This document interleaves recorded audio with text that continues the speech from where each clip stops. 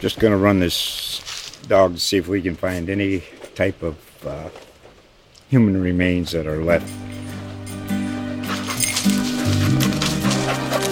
Listen to Where Secrets Go to Die, The Disappearance of Derek Hennigan.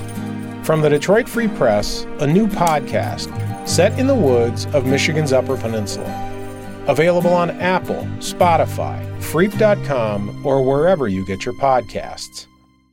As far as we know, there was a party at our client's residence for his son, and I think his son's probably 18 years old, the teenager, and these other 4 teenagers came to the house later on.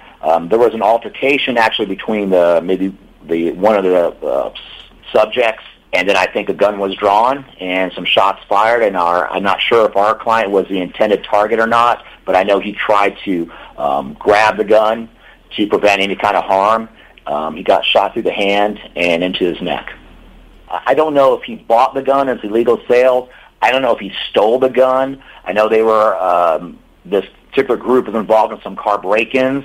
I don't know if it was inside his parents' house or some other relative's house he might have got this weapon, but we're really trying to find that answer because that's important, because that would lead to who's responsible, if anybody, for him possessing that gun. I don't think those 4 kids expected there to be parents at this party, is what I imagine. They probably heard from a friend of a friend there was a party going on, and typical high school fashion on a late night decided to go check it out. When minors, especially young teenagers, get involved in some kind of violent incident like this, I think everybody wants to have answers.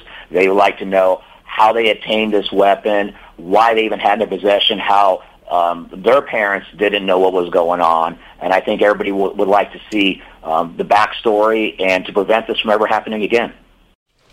Just going to run this dog to see if we can find any type of human remains that are left. Listen to Where Secrets Go to Die, The Disappearance of Derek Hennigan. From the Detroit Free Press, a new podcast set in the woods of Michigan's Upper Peninsula. Available on Apple, Spotify, Freep.com, or wherever you get your podcasts.